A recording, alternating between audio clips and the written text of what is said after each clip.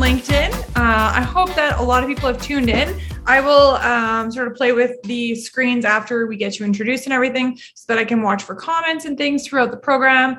My friends and followers and colleagues and friends I haven't met yet that we are speaking to right now on LinkedIn or later on YouTube or Facebook or Instagram Reels or on a podcast, anywhere you want to listen to podcasts. This is one of my favorite human beings in the world, Brian Lanier. And Brian, will you introduce yourself for me? Because I feel like I am going to miss something. Or do you want me to do it? I get nervous introducing you. There's so many things I want to tell them. And can I tell them my experience of you? Certainly. Your show. Go for it. No, it's your show. We want to learn. But my experience of Brian is just that I met him 8 years ago, I think, with my now husband. And we went to an amazing personal development seminar with Brian. And then we went to, I think, like 8 more. And we would just drive to Calgary every week from Lethbridge, even in the snow. And even though we had to work early the next morning because the stuff we were learning from Brian was just amazing. So I consider him one of my favorite, most impactful mentors. And I know my husband does too. He absolutely loves you, Brian. He always sends his love. And anyone who knows my big, tough husband is like, Tim loves people. So it's a pretty big deal for him to look up to you. But you are the kindest, most clear, leader that I've met, because you've never been mean or hurtful, but you've always delivered things very clearly to me and very directly. And I was able to completely change my life. I know you remember, and I'll just share this with people because it's hilarious. But we went to this seminar because I thought there was something wrong with my husband, who at the time was my boyfriend, who did not want to get married to me. And I was like, well, he better go get fixed because I want him to want to marry me. And the funny thing that came out of the seminar was that I had some stuff that I had to work out. And I was actually the one with commitment issues. So after that seminar, Brian, I went and got tattooed Tim all over myself. And that was my commitment. And then what do you know? A few years later, he proposed. So, but yeah, that's our experience with Brian. And I'm lucky enough to be able to call him a personal mentor. And he's done so much in his management consulting career. I'm going to let him tell you a little bit about that. And then I'll let him tell you what we're going to do here today. Please play, guys. Okay. Just be open. I promise. He won't hurt you. He won't let you down. He will take you places that you would have never gone without him. Okay. So just please play. That's my message. All right. Well, thank you, Kelly Ray. Thank you. And thanks. A shout out to Tim as well. Even though I don't have your tattoo here, I'll never forget you as well, Tim. I know you're watching. Everyone, my name is Brian Lanier. I live and work here in Calgary, Alberta, Canada. And I designed the conversation that Kelly Ray invited me to have, and I designed it for a particular person. So see if you fall into this category. I designed the conversation that's titled An Innovative Approach to Inclusion, deliberately for any listeners that are in business, but not just anybody in business. I thought about 3 different people that I wanted to contribute to. So if you're in business and you're looking for ways to increase your bottom line, this talk is for you. Or if you're in business and you actually want to look at how can I expand my organization's capacity to be innovative and creative, this talk is for you. Or if you're in business and you're looking at, okay, how can I improve employee engagement? This talk is for you. So the talk is about increasing your bottom line, and expanding innovation and creativity, and increasing employee engagement. Now, you may not have thought that when you saw an innovative approach to inclusion, and you might not think that when you see me, the way I look, and you know that, oh, okay, this might just be a fancy way of saying diversity, equity, and inclusion, and it doesn't apply to me. But I promise you, this will be innovative, and I promise you that, I'll promise you that my intention is that this conversation is a contribution to all of us. Thank you. It will be. I forgot my piece of paper, so I'm going to get it right now. All right. Do you want to give us a little background or no? Yeah, well, I'll share with you that I have a background in the hospitality industry. So I started off working as a waiter and I worked my way up. I was born in the US and I moved to Edmonton, Alberta, Canada. So I've lived half my life in Canada, half in the US, in case you were listening to my accent, trying to figure out which part of Saskatchewan I'm from. I'm actually an Army brat, born in Washington, D.C., and moved around a lot. But I'm a dual citizen of Canada and the US. And a while ago, there was a chief human resource officer in California that was vetting me to hire our company to come in and do some diversity, equity, and inclusion work with them. And she said, Brian, I've got 2,000 employees, and ever since George Floyd, I've got things with the pandemic. I've got things coming up with all these social issues. And she said, Brian, I wasn't trained as a chief HR officer on how to deal with all these complex social issues. No kidding. Back in the day, I had, the police department or health officials or government dealt with them. So the approach that we take at my company, the Leader Circle is our leadership development and diversity, equity, and inclusion consultancy.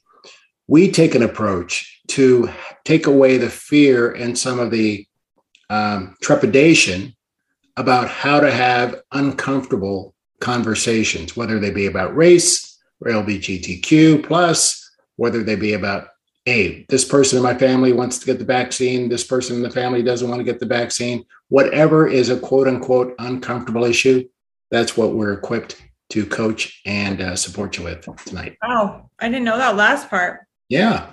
If I may, I'd like to share with people, just to set the tone, the woman, I'll call her Carol, not her real name, but that's the name we're going to call her to protect her innocence.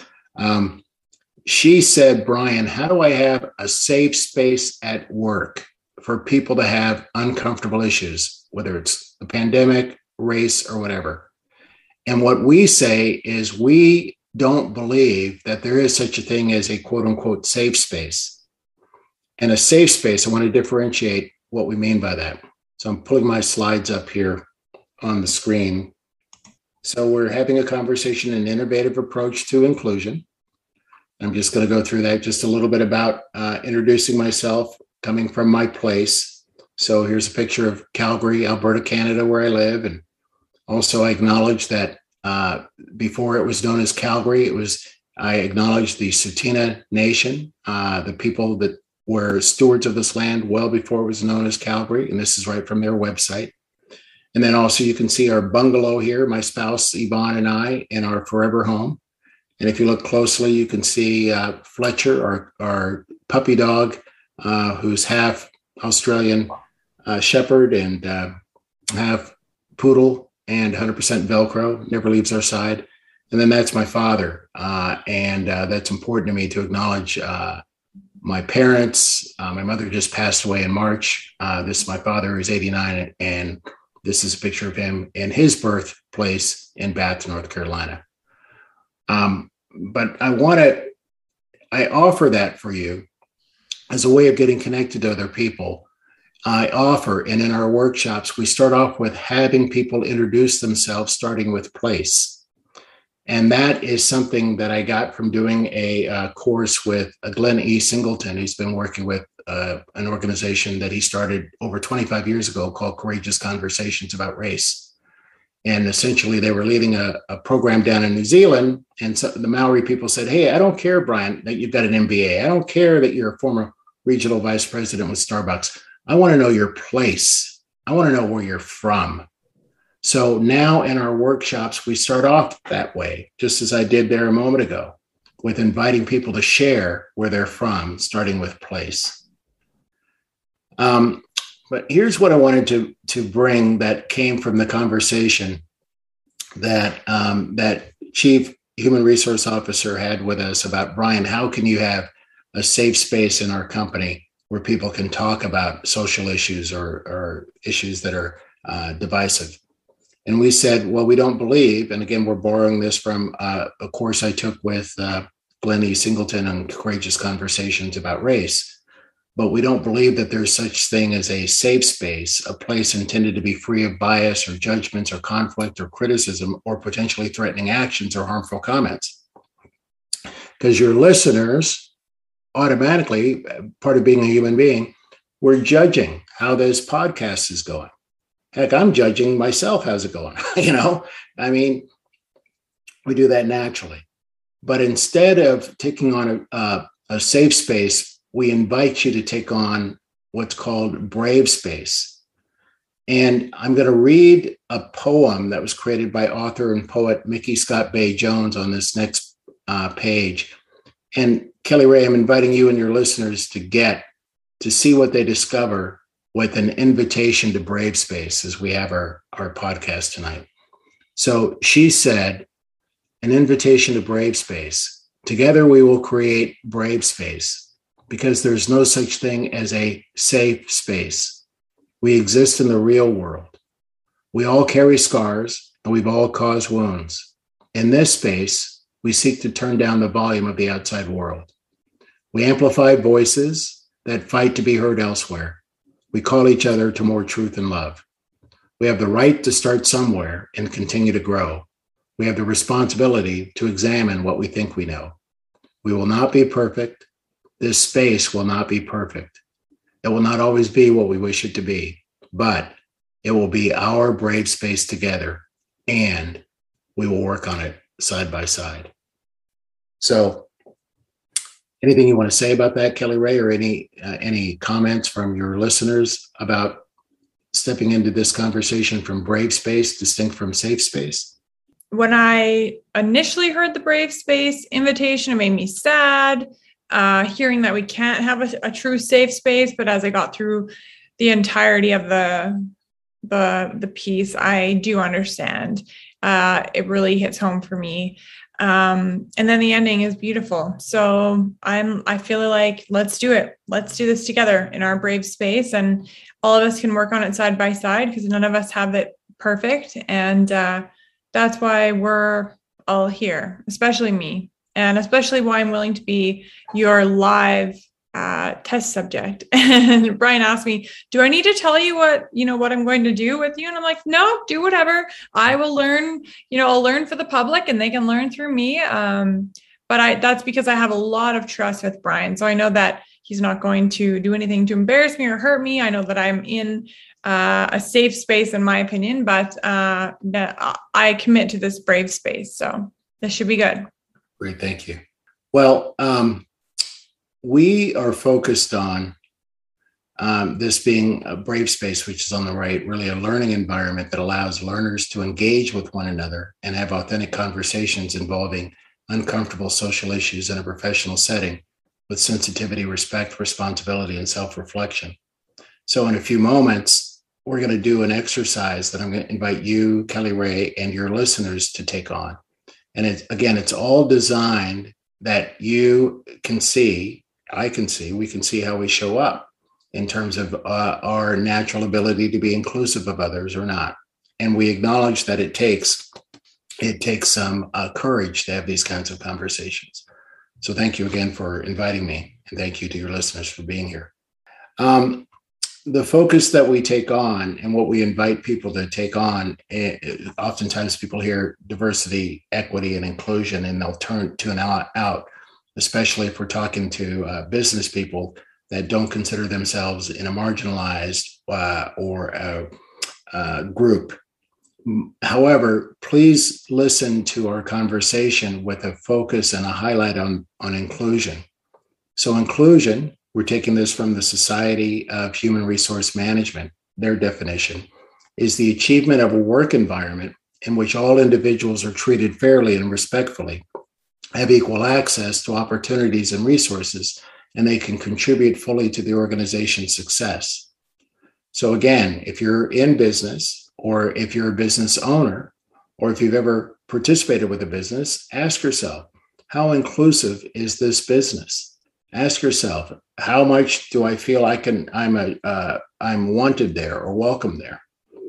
And I love this next quote that we're borrowing from Verna Myers, who I don't think she's there anymore, but she was the vice president of inclusion strategy at Netflix. And she came up with this. Many of your listeners may have heard this, but diversity is being invited to the dance and inclusion is being invited to dance. So what we're after is we want to have organizations, businesses in particular, all of our communities, all of the world ideally, but our focus at the Leader Circle is on business. We want people to know, not only do you have a place where you can dance, where you're invited to dance, but we want your creativity. We want to have your voice heard. So in this next segment, we'd like to move into this inquiry of how inclusive is your organization. In a moment, I'm asking you to inviting you to take on what we call the trust exercise. So Kelly Ray, you'll need a pen and paper. I will ask you to be the live person that does this exercise if you're willing, and people watching can do it at home. Yep. And just, also there will be a ton of listeners later on all the different places where you can hear podcasts. Mm-hmm. So if you're listening to this later on a podcast, please do the exercise as well. This is huge. Grab a paper and pen now. Great. So everyone, I first came across this by a gentleman named Scott Horton, and he's a diversity and equity facilitator out of a company down in the US. He's been doing this for over 25 years. And it's very, very powerful. So the exercise that we're about to do is designed to provide you with personal insights. And we call it the trust exercise. And trust, however you define trust. So I'm not going to give you a definition of trust. I'm going to invite you in a few moments to make a list of the people you trust. So I request you take a piece of paper and list the top 10 people that you trust and leave room on this page. Turn the page landscape because we're going to write across it, but on the far left-hand column. Perfect. Perfect, Kelly Ray. Make a list of 1 to 10. Now, here's the one rule with it. Avoid listing family members. Avoid listing family members. And as we go through this exercise, just write down the first name or the initial of whomever you trust. And those of you that are watching, you can pause this. I'm going to go a little bit faster because we have a live audience, and I know that you might need a little bit more time. Okay, now the rest of this exercise is just fill out across the top. These are a variety of diversity dimensions.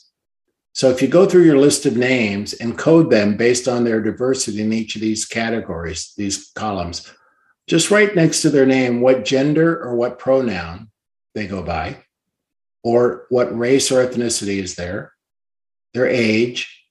I just got accidentally muted. Can you hear me now? I can hear you now. Sorry. So the question is, what if we don't know their race or ethnicity? And what if they don't even know it because they haven't done the DNA test? And like my husband, he's like 17 different things. Yeah. So what should we put there? Again, that's a great question. Thank you for that question. I've not had that question before. This is your own test to provide you and you alone with insights. So what I think their ethnicity is, I have to guess? Sure. Yeah. Or you can put a question mark there. That's fine. Do I have to show this to you? No, you do not have to show this to me. I'm kidding. Okay. So write down, just fill the rest of this out, if you would, please, everyone. And now we're going to go through the next part of the exercise. Now that's for your own. Okay. And Kelly Ray, I'm not going to ask you to share your results at all. Okay. But I will ask you a question at the very, very end. There's several different spaces for this. I don't mind sharing my results. I told you that I was ready to play. So if you want me to, I absolutely will. Not yet, but I will then. Thank you. Okay. Yeah. Okay. Now, let's look at the rest of this circle of trust and this exercise. So when Scott Horton created this exercise, it's a way for people to see how inclusive are they naturally. And if you look, the outermost ring, this tends to be what he calls the high people, this outer circle. And if we look, most of us have, a fixed number of people that we'll say hi to. The Stacy at the 7-Eleven, where I go, I'll say hi to Stacy. Or the person that walks their dog. When I walk my dog Fletcher, I'll say hi to Remy's owner, dog owner, or Jasper's owner. I know the dog's names. I don't know the people's names, but this outer circle, this tends to be the most diverse group of people that we quote unquote interact with on a regular basis. Could be your dry cleaner, could be a neighbor, 4 or 5 doors down. So the circle of trust, first, we have that large outer ring. And for most people, when they look, that's where they have the most diversity in that large outer ring. Then the next ring, this is what is called, I love his acronym here, the comfy ring. And that acronym stands for come over to my front yard. So if you look in your own life, before they make that innermost circle that you wrote down on your top 10 list, these are the people that you're comfortable that they'll come over to your front yard. My next door neighbors, Rob and Wendy, are in my comfy circle. Or some people that I work with, John, Kelly, they'll come over to and be in my comfy circle. And then your innermost circle, is what we call our trust circle. That's where people that do this exercise find that they quote unquote trust people, however you define trust. And this is what happens over time when relationships are built or whatever criteria you have that it takes for you to be in and have somebody trusted. Now, Kelly Ray, in a moment, I'm going to ask you to share what are you noticing it takes to go from your outer circle into your innermost circle. What are you noticing, Kelly Ray and listeners? What are the commonalities on your inner circle? What, if anything, is missing on your inner circle? What are you getting so far, Kelly Ray? So your question was, what am I noticing about my inner circle, my most trusted people? Uh-huh. So my husband, my business partner, you, my mentor, Elaine, my best friend, Aaron. And I only got to there. I only got to 5. Okay. Trying to do too many things at once. What am I noticing about them? Uh-huh. I've known them for a long time. Uh-huh. They give me advice that is great, is good. Uh-huh. They're different genders, but there is no one that is not straight. Uh-huh. They are various ages, Yes. various races. Uh-huh. In fact, I think I only have one white trusted person. Sorry, Rye. I only had 5 though, so I would have had 10. Education, all over the place. Like master's degree. What do you have, Rye? I think the education of all my 5 is all over the place. Okay. I know the education of Ryan. He's a CPED. Don't ha-ha me, Ryan. I know. Disability, that really makes me feel like a bad person because I don't have any friends who have disabilities. Yeah, got that. And they are all married. And they're all married. No, except for one. Okay, great. Now, we've done this exercise ourselves in our company, literally with hundreds of people in business. One of our clients we've had for 7 years, they've got 5,000 employees. We've trained everyone from the owner of, and they're in both the US and Canada. We've trained the owner of their company and their top 210 managers and executives. We've trained CEOs of multi-million-dollar organizations. We've trained all levels of people in business. And I want to tell you some of the themes of what they've said that they've gotten out of doing this. What they've shared with us is the majority of those people, when they do this same exercise, find that there is a quote unquote like me bias, that the people that tend to be on their innermost circle are most like themselves. Some people were shocked that they saw they had one particular gender that was in their innermost circle. Other people were shocked that it took a certain level of education for you to quote unquote make it. It doesn't matter what is there or not there. And I know that I'm not talking to most people. You'll have whatever you got for yourself out of doing that exercise. The thing that we'd like for you to consider, and what was surprising for people as they did this, is when you have something at work and you really have to get it done, it's a highly important project you need done, or something that's very sensitive, or it's going to have a lot of visibility. Who are you most likely to give that kind of project to? Are you going to give it to somebody that's in your outermost circle, your high people? Are you going to give it to people that are in your comfy circle? Or are you going to give it to someone who's in your trust circle?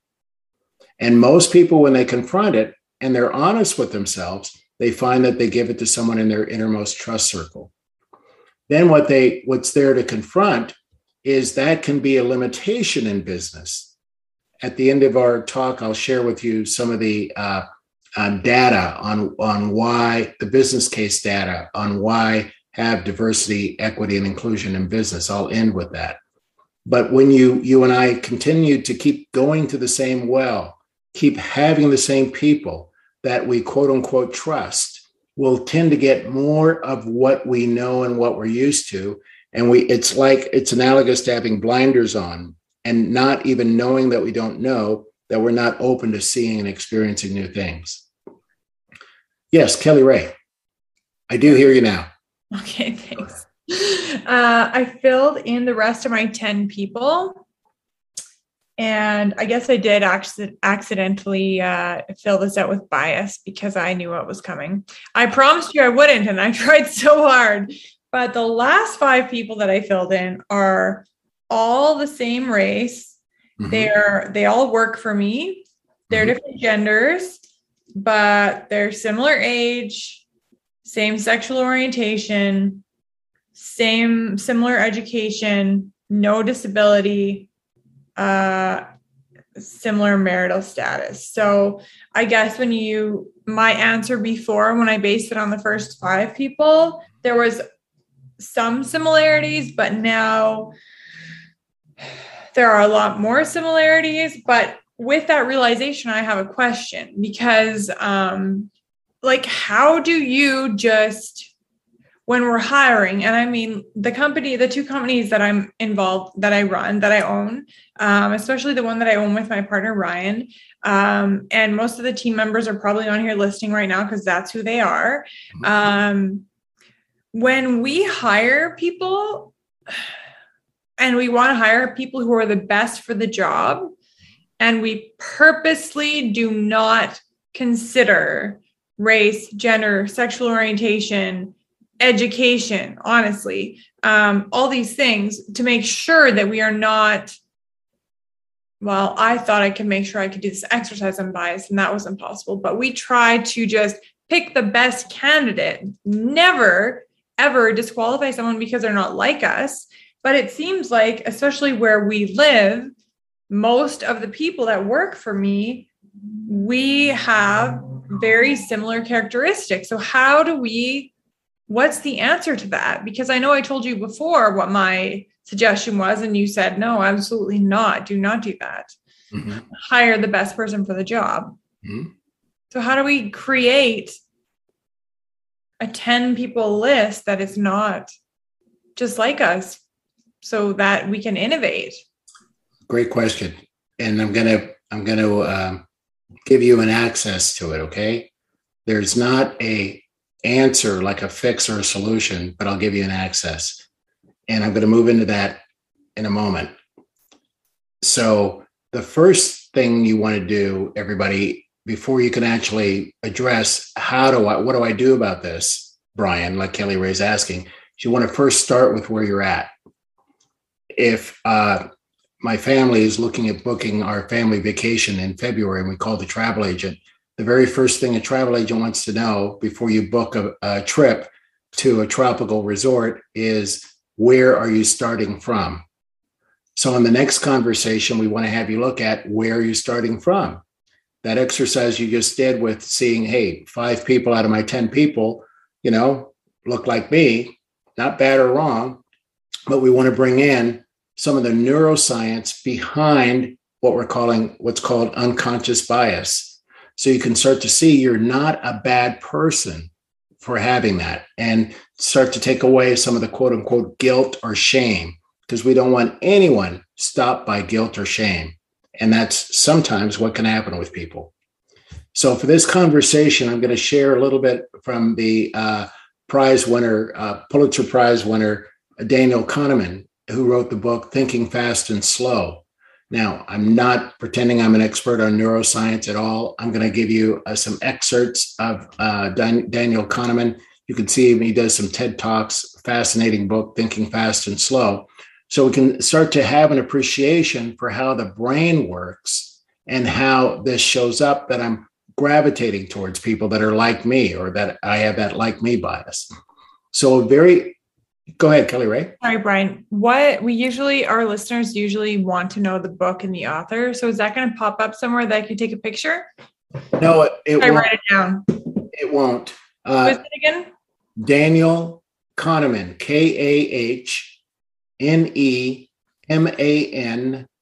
and the book is titled Thinking, Fast and Slow. Great. Thank you so much. Absolutely. I'd recommend search him on YouTube for TED Talks. He's fascinating TED Talks. So what he distinguishes is our brains use two thinking systems that operate simultaneously. One is our subconscious brain, our fast brain, and the other one is our conscious brain, or our slow brain. So the fast brain, let's say a little bit about that. This part of the brain, you see the arrow going right here to the it's called the amygdala gland. It's the same part of the brain stem that's in all reptiles. This is the part of the brain that says, do I fight, flight, or freeze right now? And we want to look at the difference between the fast brain and the slow brain. So the fast brain is automatic, it's unconscious and natural, it's associative, it's repetitive, and it's past-based. So if I were to say to you and your listeners, I'm going to say 3 words, and you tell me what's the first name that comes to mind when you hear these 3 words. Just do it. Just do it. You're on mute there, Kelly Ray, but I think you mouthed, just do it. What did you say? Nike. We all said Nike. Yeah, we all said Nike because we've heard it so many times, right? Or my son-in-law and his wife recently had a baby months ago. We did a gender reveal party. He's a former semi-pro hockey player, so we got a hockey puck full of dye. So when he hit the hockey puck, the color would come out of the hockey puck, and everyone that was standing outside could see what gender the baby was. And the powder came out, and it was blue. And what gender is the baby? Somebody? Boy, right? Yeah. But you don't have to think about that because we're taught baby boys associate with blue, baby girls associate with pink. But that's our fast brain going. So the amygdala that I talked about, fight, flight, freeze, and it can't and never stops. Then there's this other part that we want you to get is your fast brain can take in 11 million bits of information every second. 11 million bits every second. But it can't do anything with all that information. So we have the slow brain, which is deliberate. It's the prefrontal cortex. It's controlled. It's effortless. It's reflective and deductive. And out of those 11 million bits, it can process 40 bits per second, but it can only deal with about 7 bits per second. So you want to start to get fast brain says, good person, bad person, trust this person, hire this person. They look like me. That's all fast brain. So the brain as well, Daniel Kahneman goes on to say, not only do we use 2 thinking systems that operate simultaneously, fast brain, slow brain, our brain sorts people into categories. It does it automatically. And biases become wired within the human brain. So we have a bias for tall people. We have a bias for a certain person. And it's all happening fast brain. And the wiring sets a set of systemic thinking patterns called biases. And our biases are learned through culture and experiences, and they are contextual. So you're not a bad person for having those thoughts. I get on the Deerfoot Trail Highway. I drive my car. I look in the rearview mirror. I see a certain model of car, certain color, come up behind me, weaving in between, lane to lane. automatically my fast brain tells me, I can tell you their age, I can tell you their ethnicity, I can tell you their gender. I look over to verify it. Wouldn't be me in my new car, would it? Wow. Maybe. No comment. Conversely, if I get in on the highway and I'm behind a slow driver in the passing lane, I'll pass. I'll look over again. It'll tell me the ethnicity. It'll tell me the age of the driver, and I look to verify. That's my fast brain thinking. I'm not a bad person. You're not a bad person for having those thoughts. We first want you to get the automaticity of how the brain works. Why? What's the point with all this? Because we want you to be able to interrupt it. And ultimately, we want you to be able to have an environment where all people can have the experience of being included. I don't write off that person because I think that they are a bad driver because they remind me of the person that drove in the slow lane 5 minutes before I got to work. But it all happens unconsciously. Or that customer that I tune out because they remind me of a bad experience that I had X years ago in school. So we want to look at this next piece here about, again, how the brain shows up and how it can show up in business and what we can do to interrupt it. So Kelly Ray, what's common in this picture? What's happening in all three of these pictures? Someone's left out. Someone's left out. Yeah. So when we do this work with somebody, with clients, we actually have them get present to what's it like when you feel excluded. And what we often do is we have people we're not going to do it now since it's just you and me, but what we do in our workshops is we ask people to recall a specific event where you experienced being excluded. And we have people look at, could have happened in school or could have happened with your family or friends or at work. And then we ask people to consider what was the impact? What was it like when you were excluded? I share about when I first came up from Dallas, Texas to Edmonton, Alberta, and I was running a restaurant, brought up to run a restaurant. I was 21, 22 years old, and a group of business executives, they were all older than me. We were playing flag football, and I was getting a way to get to know people. And there was one other guy that was on the team that looked like me, and the rest of the people were white. And I was playing quarterback. I went back and threw the ball. I got intercepted, and I was dejected immediately. And then I started running after the guy that intercepted me. And Marty ran, and he got a touchdown. He slammed down the football. He said, hey, I beat the black guy. Now, that was his fast brain. I beat the black guy. He's white. I'm black. I beat the black guy. Because his fast brain told him, black guys are fast. White guys are slow. And then in that moment, I felt excluded. Now, later on, he apologized. We went for beer and pizza. It was no harm, no foul. But that was just an example of the impact when people are at the effect of someone else's fast brain or at the effect of being excluded. So the brain, back to Daniel Kahneman's book, the brain responds to exclusion in the same way that it registers pain. It shows up as a chaotic threat signal, and it impairs our perpetual awareness. It reduces mental clarity. When it happens consistently, it can cause mental and physical health problems. So again, business people, if you're in business, if you run a business, if you go to a business, we want to train you to start to see the connection between the fast brain and how when we blurt things out or when we don't slow down in our thinking or being present with people, how we might inadvertently leave people that we work with the experience of being excluded. And in business, there's a financial impact. Okay. Yes, go ahead. I've got some questions and comments that I wanted to talk.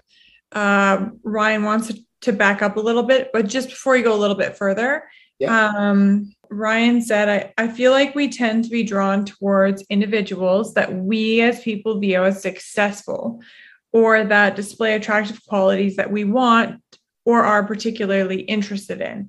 Is it possible that these traits don't have anything to do with the person's identity traits, but they're societal /business/character outcomes? Absolutely, it's possible. And he says, yeah, this question is more regarding the inner circle. So when you're speaking to us about this, you're speaking in generalities, not necessarily saying every single one of you guys out there listening is doing this all the time.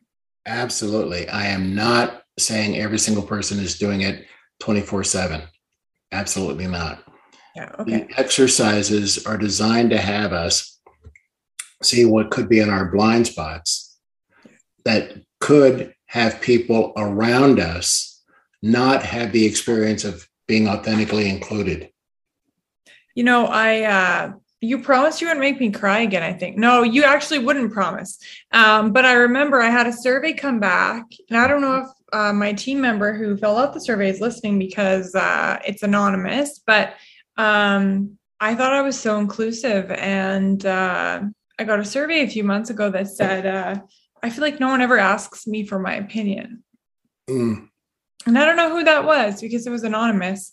So now they're not anonymous anymore because we have a really very comfortable, open door. We can chat about anything sort of policy. So I want people to know that you can put your name on that if you feel like you haven't been asked for your opinion. What do you think about that?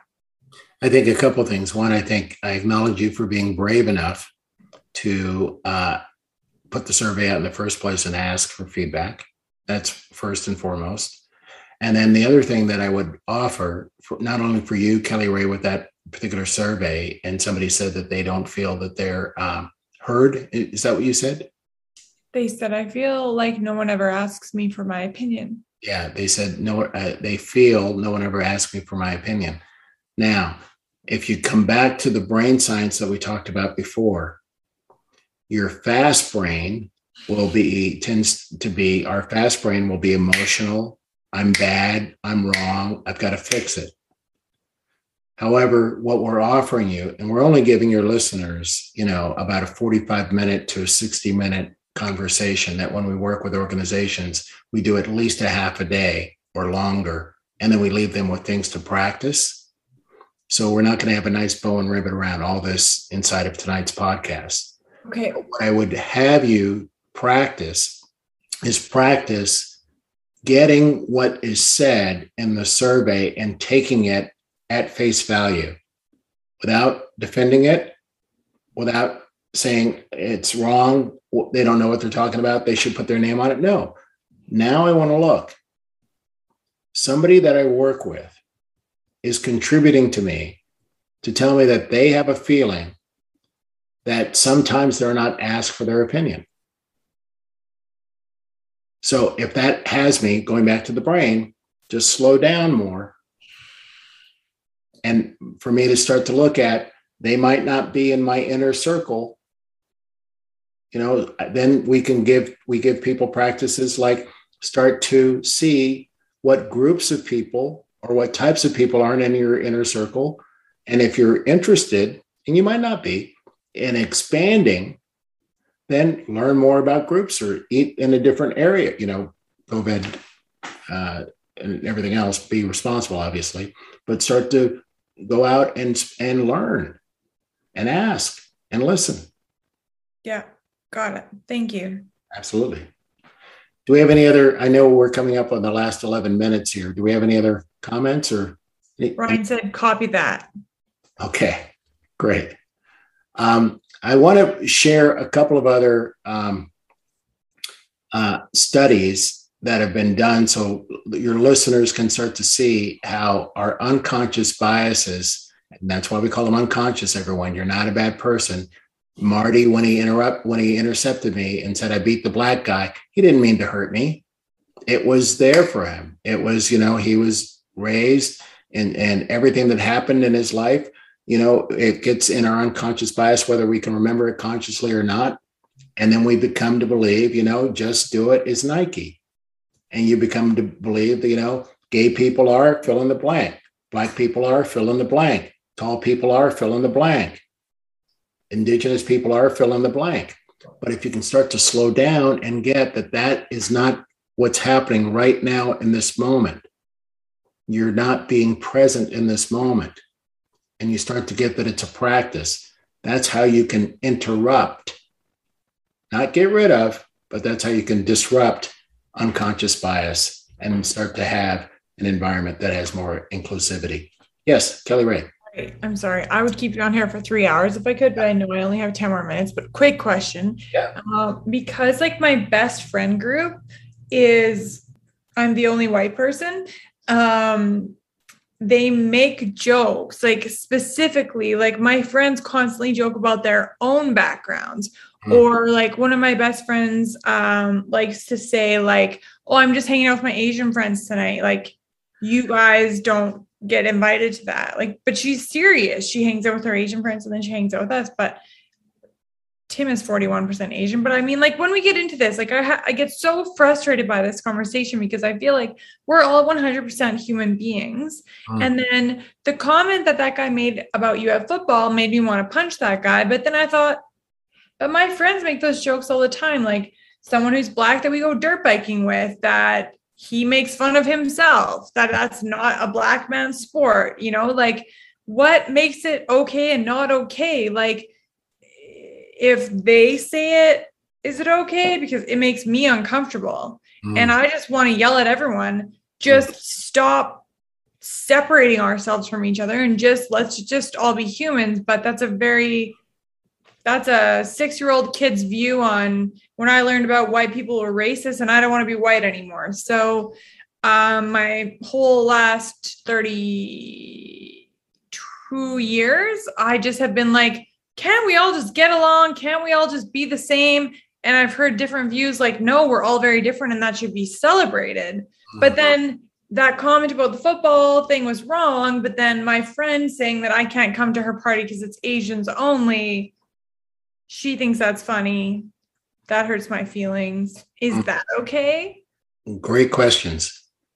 I do not, and I don't recommend we look for a one, always do this response. Okay. Yeah, I get that. Yeah. And that's part of the reason why we began tonight's talk differentiating between safe space, which is a space free of criticism, free of judgments, free of make wrong.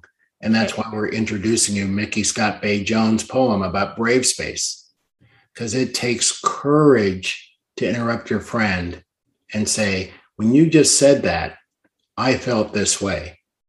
Did you mean for me to feel that way? That takes courage. So we work with people over periods of time so that a whole environment has a common language, brave space, safe space, fast brain, slow brain. And we start to give people tools and approaches that they can start to have these quote unquote uncomfortable conversations and make some headway. Okay. Let me just go into a couple things here, Kelly Ray, just as we wrap up. So this is from a University of North Carolina study with married men. What they found was in this, and they looked at 1,500 married men, and they did this study to get the impact of unconscious bias. Men married to women with careers selected men and women candidates equally. And they found that men married to women who were homemakers overwhelmingly chose candidates who were men. They're not bad or wrong. That's just was an unconscious bias. I can see you mouthing. I don't hear you. In hiring? Men who choose men in hiring. This is the hiring. Yeah. And this was a University of North Carolina study of 1,500 people. What were the percentages? I don't know, but overwhelming majority, you said? Overwhelming majority. And then another one, this is Malcolm Gladwell in his book, I think it was Blank or Outliers, but he cited us another survey that it was Blank, 2004 study. And what he found was there was a correlation between height and success. So tall men, 6 feet or over, were significantly more likely to achieve CEO positions. And what the theory is that in school, way back in school, the teacher looks out back in elementary school, who's going to lead the kids out on the fire drill. They look out in the highest body that they see, they go to Johnny, and Johnny leads the fire drill, in first grade, second grade. And then, who's going to do this? And again, Johnny's taller than anyone else. So Johnny has more opportunities for leadership. It's an unconscious bias. And that's what contributes to some of the gender disparity that we see in business, as well as some of the unconscious bias that our leaders, quote unquote, should be tall, and each inch of height equates to $789 in more value.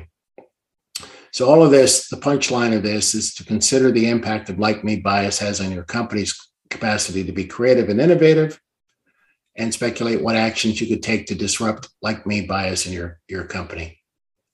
And then really quickly, I'm just going to throw this out at you. And if people want this data, this is the business case. I can tell you, just contact me on LinkedIn, and I'm happy to tell you where we got this from, the different studies, but you'll see it right here. Diverse companies why should an average business owner care about diversity and equity? Diverse companies enjoy 2.3 times higher cash flow per employee, and that's from Built In. They did a survey. Diverse management boosts revenue by 19%. That's from Boston Consulting Group. Teams that are gender, age, and ethnically diverse make better decisions up to 87% of the time. That's from the source of that study is Global Diversity Practice. However, 41% of managers say that they're too busy to prioritize diversity in the workplace, from Built In. Yes. How do you prioritize diversity in the workplace? Well, you're prioritizing it as your podcast. Out of all the possible topics you could have talked about tonight, you said, I'm going to make this a priority. You study it, you learn about it, you get trained on it. Exactly. Okay. And again, everyone, in the interest of time, these are just some other key stats on why diversity, equity, inclusion, belonging, why it matters, why it adds to your bottom line, why it adds to your employee engagement, why it adds to your capacity to have expanded innovation and creativity. Don't believe me? Look at the data. Kelly Ray, I appreciate the opportunity to speak to you and your listeners about an innovative approach to inclusion.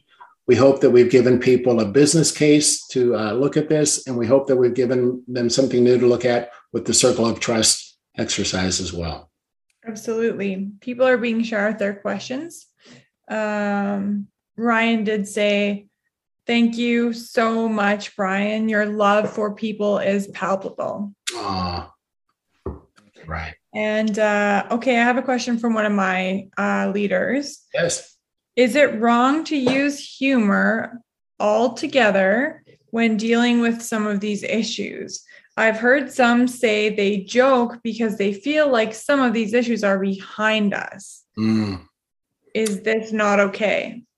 Yeah, that's a great question. It's going back to the fast brain, slow brain, and why we bring in the neuroscience is the approach that we have at the Leader Circle is to take out the right and wrong of it. If I have it, is it wrong to always use humor? And is it right when I don't? Then I'm in a more of a defensive, yes, no, right, I'm right, you're wrong. And we want you to consider that it's not wrong, that's your fast brain, that you automatically have always used humor, perhaps, ever since grade school, when you were up against it. We're inviting you to start practicing being present. We're inviting you to start bringing your slow brain practices to being present with people. And if you typically find yourself, quote unquote, to use what I'm hearing is in the question, always using humor, perhaps if the word always is in there, that's fast brain. What is a new approach you could take to slow down, to be present, to actually discover the person without humor? I would invite you to practice it. I feel like Tim, correct me if I'm wrong. This is not my husband, Tim. This is my work leader, Tim. But my husband, Tim, did send a text message that I'm supposed to read you. Haha, awesome. Tell Brian I love him.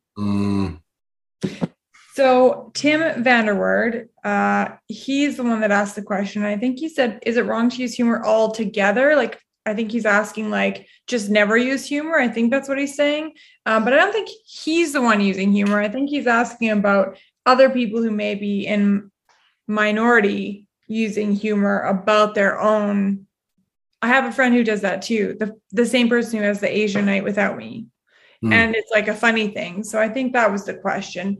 And so I guess follow up, if Tim doesn't want to ask this, I will. Can we tell our friends, like, hey, that hurts our feelings?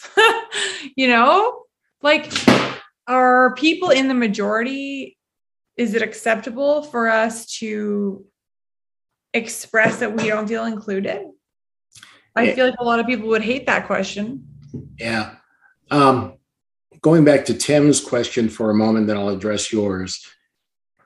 If I hear myself saying always or never, then those are hints that I'm coming from my fast brain and I'm not slowing down and being present. So I would offer that to Tim to notice if he's saying, is it always or should I never? Okay. That's an opportunity to slow down. And then ask me your question again, Kelly Ray. Well, is it okay for someone who looks like me to tell someone who looks like my best friends who are all different races that actually because of you, because of our first live, I had a conversation with one of my best friends who's Japanese, and we used to have a particular nickname for her, and everyone thought it was so funny. Oops. And when I asked her about it, she actually said, yeah, that does bother me. And I was like 10 years later, and I just found out. So I have never used that nickname with her again, even though she always used to laugh about it. My question was, can I say to, well, what are your thoughts on, I'm not going to get involved in wrong making, but what are your thoughts on me sharing with my friend who is not white that I feel left out when I can't come to Asian night? Like, I don't understand why it can't just be friends night. Yeah, brilliant question. I think, first of all, it was brave of you to ask your friend after 10 years how it made her feel.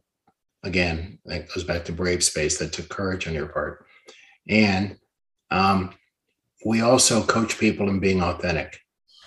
So if you hold yourself out that everyone around you matters, then act accordingly. If you hold yourself out that I want to do unto others as they do unto me, or if I hold myself that what's important to me is that I value that people are left bigger than smaller after being around me, that'll give me a place to come from. I might say, Kelly Ray, I have a question to ask you, and I'm uncomfortable to even ask you. But I want you to know up front, I love you, I care about you. Are you open to me having an uncomfortable conversation, knowing that at the end, I'm committed that it turn out? You know, so that's something I might say as an approach. I'm not saying that's what people have to say. Do you have to go right away? Not right away, but I do need to check in with a family member. Yes, I remember that. Okay, so we'll let you go. I have follow-up questions, but we're going to work with you. I'm going to work with you one-on-one. Thank you. I'm so grateful that you said yes, Brian. So thank you so much. It's one of the things I'm most excited about in my life right now. And our teams actually in all three of our locations, our companies, our clinics, our shoe stores, our business coaching company, we all want to work with you as a group as well. And I'll be recommending this training and I'll be sharing this podcast with all of our clients.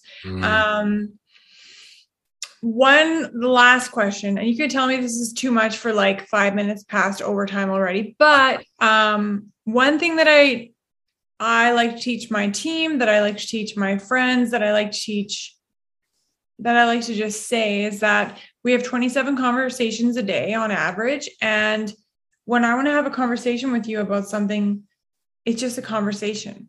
I don't want to tell you it's a difficult conversation. I'll be authentic. I'll tell you it hurt my feelings and I'll ask how you feel.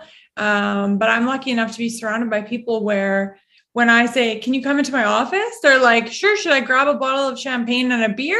Or like, do you want to talk about a spreadsheet? It's not a hard conversation, even though it's about some hard stuff. Is that okay? That's authentic for you. That's a natural expression of who Kelly Ray is. That works. I love it. Thank you. Absolutely. Thank you. I keep trying to put you in boxes, hey? Yeah. Always this or never this. Yeah. That's our fast brain. likes to sort people into categories. We do Yeah. it automatically.